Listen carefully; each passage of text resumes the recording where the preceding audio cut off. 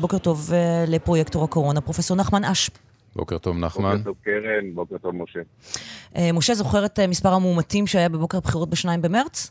אני חושב שהיינו על מספר פחות מ-40 חולים, סך הכל, היום, מצטבר. אתמול היו 942 מאומתים חדשים, פרופסור אש, ואנחנו מסתכלים על זה ואומרים, שחקנו אותה, נכון? אכן כך. תן לנו תמונת מצב, איפה אנחנו עומדים? המספרים הולכים ויורדים, וככה בהשוואה בין שבוע לשבוע אנחנו יורדים בלמעלה מ-50% במספר המאומתים. גם מבחינת החולים במצב קשה אנחנו יורדים, התייצבנו סביב 500 אתמול והיום, כך שזה בהחלט מעודד. אני זוכרת גם אותך וגם את עמיתך בצמרת משרד הבריאות מודאגים מאוד ממה שקורה פה בפורים, מודאגים מאוד מהפתיחה, מודאגים מאוד ממוטציות. בסופו של דבר, תמונת המצב עכשיו היא הרבה הרבה יותר מעודדת ממה שחשבתם, נכון? אפשר להודות בזה. אני מודה שזה יותר מעודד ממה שאני חשבתי. בהחלט, תראי, היינו, אני זוכר, עם הפעימה השלישית לפני שבועיים, ביום ראשון לפני שבועיים, היינו מאוד מודאגים, גם לא ראינו ממש את האפקט של פורים עדיין, וגם הפתיחה הייתה גדולה, והיינו סביב מקדם הדבקה של 1, ואני חשבתי שהמקדם יעלה, ולהפתעתנו הרבה, מאז הוא יורד ויורד, הגיע ממש למינימום היום של 0.6, ואני מודה לגמרי שזאת הפתעה מבחינתנו. אז איזה דאגות בעצם נשארו לך, נחמן? אתה יכול לומר שהאירוע בגדול נמצא מאחורינו, או שיש איזשהו סיכון שאנחנו אולי לא רואים ופתאום נקום איזה בוקר ונופתע? אני מוטרד משני דברים. אחד, עדיין מוטרד מההתקהלויות שאנחנו רואים בעקבות הפתיחות הגדולות בציבור. גם יש עייפות מכל השנה הזאת, וגם יש שינוי בטבוע סביב החיסונים, ואז באמת נוהגים פחות בהגנה עד מסכות וקרבה אחד לשני. אבל זה לא משפיע, אנחנו לא רואים את התחלואה עולה בגלל ההתקהלויות ובגלל ההקפדה. בינתיים, נכון, בינתיים זה לא משפיע, אבל אתה יודע, זה עדיין, אני מסתכל קדימה, זה מטריד. והדבר השני, כמובן, זה האפשרות שתעבור מוטציה, שהחיסונים לא יגנו מפניה. זאת אפשרות שקיימת, אנחנו עושים את כל המאמצים כדי למנוע או לאתר אותה מה שיותר מוקדם. ואני מקווה שנהיה ערוכים לזה. אני גם מסתכל על מה שקורה באירופה, וזה קצת מטריד אותי, התחילו שם עליות. הפער הזה בינם לבינינו. מה מטריד אותך? כן, הפער או שהם עוברים גל נוסף? שהם, כן, בדרך לגל נוסף, אני ראיתי... אנחנו יכולים להגיד בוודאות שהם בדרך לגל נוסף, ואנחנו לא בגלל החיסונים, נכון?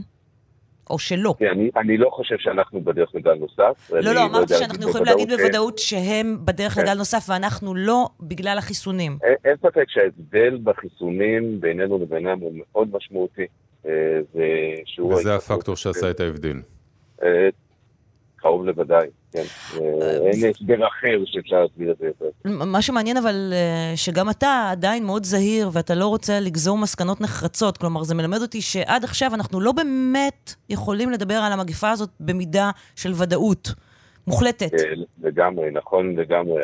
הנגיף הזה הפתיע אותנו לכל אורך הדרך, ואנחנו לא יודעים איך הוא מתנהג בדיוק, ולכן צריך להיות זהיר. אני חושב שאנחנו בנקודת זמן שצריכים להיות מאוד אופטימיים, ובאמת אני מקווה שאנחנו בדרך החוצה, אבל תפקידנו כאנשי המקצוע להיות זהירים. ולצד האופטימיות הזאת, אתה יודע, יש לנו זיכרון מאוד קצר. זה אחד היתרונות ואחד החסרונות שלנו כישראלים. אפשר היה למנוע או לפחות לצמצם את מספר המתים הנוראי שהגענו אליו גם ביחס לעולם, 6,103 נכון להבוקר, ביחס לעולם, ביחס לזה שהגיל החציוני בישראל הוא נמוך, אנחנו אוכלוסייה צעירה, יש לנו מערכת בריאות מצוינת, ועדיין יש לנו מספר מתים גבוה. זו שאלה טובה, שהתשובה עליה היא מורכבת, אני לא חושב שיש פה כן או לא פשוט, כי זה עניין של יצירת אמון לאורך הדרך עם הציבור, ההקפדה של הציבור אחרי כל הדברים, קבלת החלטות מהירה שצריך לקבל במגפה שלא תמיד הייתה קבלת החלטות כזאת מהירה. אז אני לא יודע לומר אם היה אפשר לנהוג אחרת, באופן תיאורטי, בוודאי שמסתכלים לאחור, אז יש הפקת לקחים ונלמד דברים להמשך. נחמן, אם נסתכל קדימה, ואנחנו באמת ביום של בחירות, אתה חושב שהיחס למערכת הבריאות ישתנה בעקבות הקורונה, או לא יודע, לי יש איזו תחושה שבסוף כולם ישימו את זה בצד, יסגרו את זה באיזושהי קופסה ונחזור למה שהיה? זווית הראייה שלך היא הרבה יותר רחבה, גם משרד הבריאות וגם משרד האוצר. והמפתח באמת יהיה, אני מקווה מאוד שכן, אני מקווה שנפל האסימון שהמוכנות של מערכת הבריאות למצבים כאלה, המפתח הוא ביום יום דווקא. אם נחזור ונראה עוד פעם את החולים במסדרונות ואת המחסור במיטות וכוח אדם מטיפולי נמרץ, אז זה חבל. יש לי שאלה לשניכם, אוקיי? שאלה שמציקה להמון אזרחים ששומעים אותנו עכשיו. כל הפרוטוקולים שנוגעים לדיוני הקורונה סגורים ל30 השנים הקרובות. אתה היית בחצי שנה הראשונה, פרופסור אש עכשיו, אתה בחצי שנה הזאת. מה הסיבה לזה? האם יש סיבה לזה? למה פרוטוקולים שנוגעים לדיונים בנוגע למחלה שנוגעת לכולנו, לא נושא ביטחוני, לא איראן, לא קור, צריכים להיות סגורים ל30 שנה? תראה, בראייה שלי אין שום מניעה שהכל יפורסם לציבור. אני אגיד יותר מזה, אני הרגשתי שבכל הדיונים שאני הייתי בהם, היה לפחות איזה עיתונאי אחד שפשוט הוציא את כל מה שאמרנו בלייב בטוויטר, אבל ברמה באמת רגע הרצינית, אני לא חושב שיש מניעה. אני חושב שנכון שהציבור ידע, אני חושב שגם הציבור בסוף... הייתה איזושהי סיבה במהלך הדרך שישבת בדיונים האלה והבנת למה הם סגורים? תראי, השיח הוא כזה, אתה רוצה בסוף כן להתבטא בצורה חופשית במסגרת הדיון ולומר את דעתך, ולא לדעת, יש בסוף שאתה יודע שכל דבר שאתה אומר נמצא מיד בטוויטר, משפיע גם על מה שאתה אומר, וזה בסוף... אבל כמו שאמרת, הם במילא יודעים את זה, מכיוון שזה מודלף. אבל זה במילא שם. בדיון של יותר מ4 אנשים, אתה יודע שזה לא יישאר... יותר משני אנשים, ואחד מהם לא מת, אז כמו שנאמר, אז הכל מודלף, זה נכון. פרופסור אש? התשובה שלי זה, גם אני חושב שאין שום מניעה, אני גם מרגיש שהכל שקוף. אנחנו רואים גם מתוך ישיבות קבינט ממשלה, שברגע שאתה אומר משהו, כבר אתה רואה את הפרוש או את הציוט, ואני לא חושב שיש משהו להסתיר, וככל שהיו דברים שנניח רצו להתייחס להם יותר בזהירות, כמו למשל תהליך הרכש של החיסונים, אז זה לא עלה גם בפורום הזה.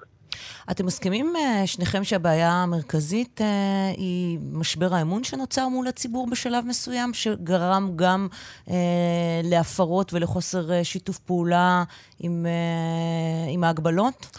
אני חושב שהאמון הוא... בבקשה, נחמן. כן.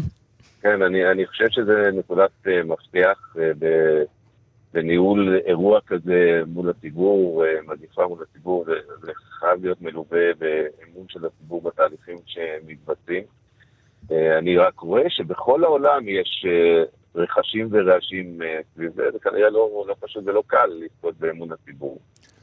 אבל זה בהחלט אחד הדברים המשמעותיים. אני שמח שבדבר אחד כן היה אמון בחיסונים.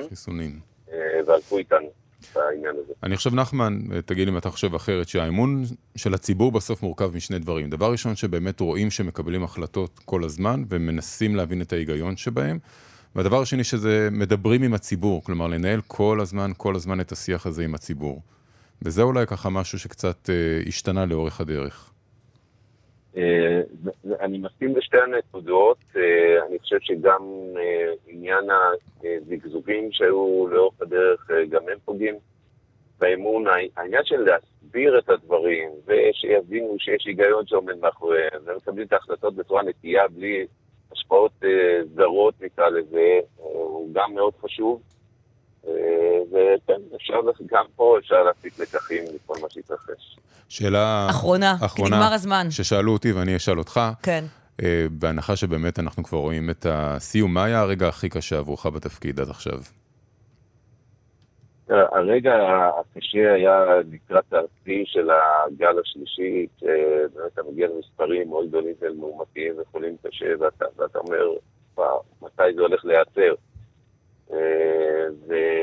ושחייב גם, זה הרגע שחייב התמודדות מול הצעדים שצריך לנקוט, ובאותו שלב לשכנע שאתה צריך לנקוט בצעדים מה שיותר מהר. חושב שזאת הייתה הנקודה הקשה ביותר. פרופסור נחמן אש, פרויקטור הקורונה, תודה רבה שדיברת איתנו הבוקר. תודה.